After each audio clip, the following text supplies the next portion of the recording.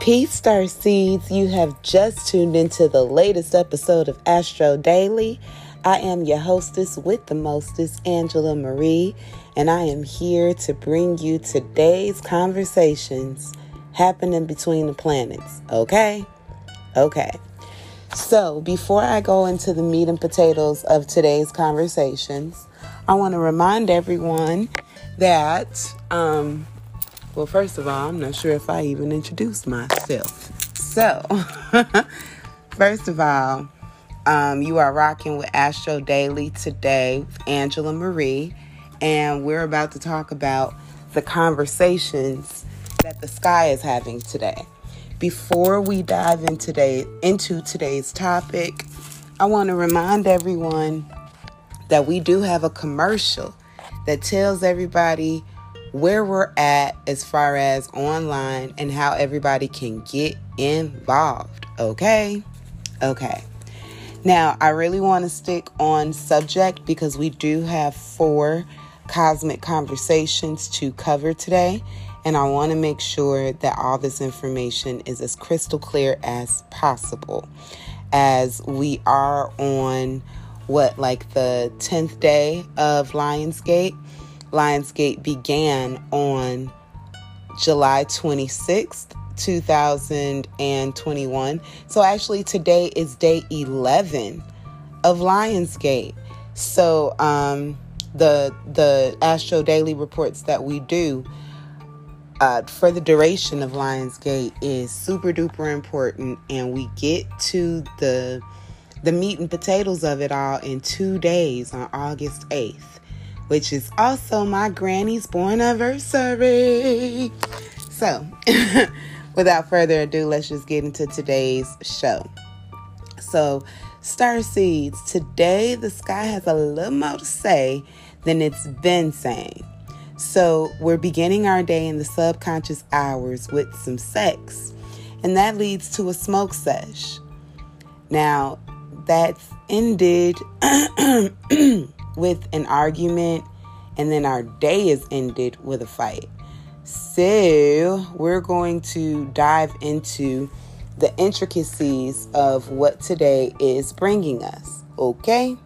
The first conversation is between the moon, which is in the voice of Cancer, sextiling with Venus, which is in the voice of Virgo at about 2:14 a.m. So we're beginning our day in the subconscious hours with Sumerian moon god Sin, using the voice of Dub, who is the crab tongues or the pincers representing the Cancer, rocking the galaxy with Sumerian god Ishtar/Enya.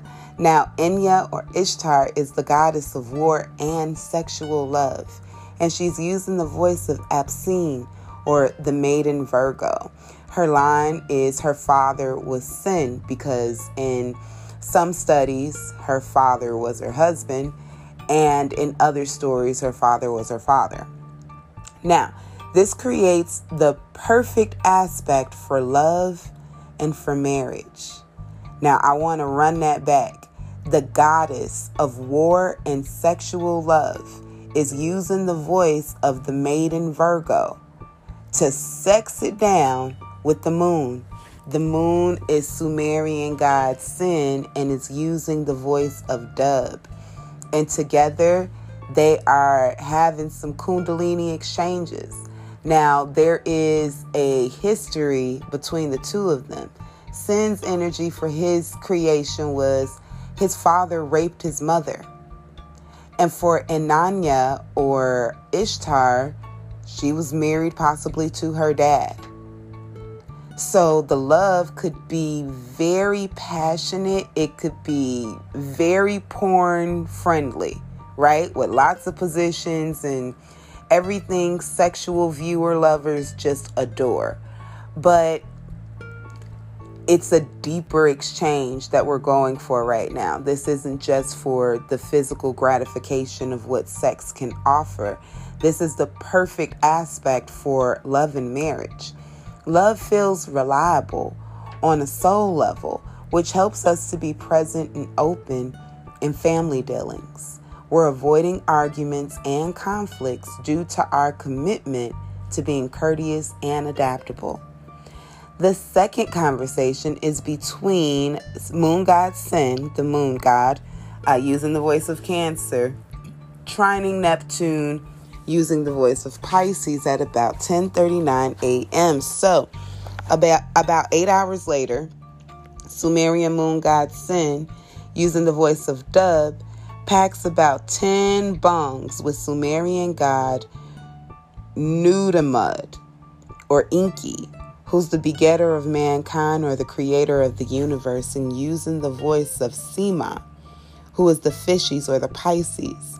Now this reveals our impressive spirit, bringing about our active imagination and awakens our deep sense of empathy.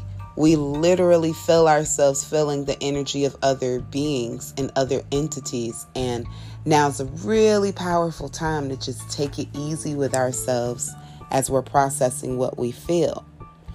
We are avoiding arguments and conflict right now. And this cosmic conversation actually reveals our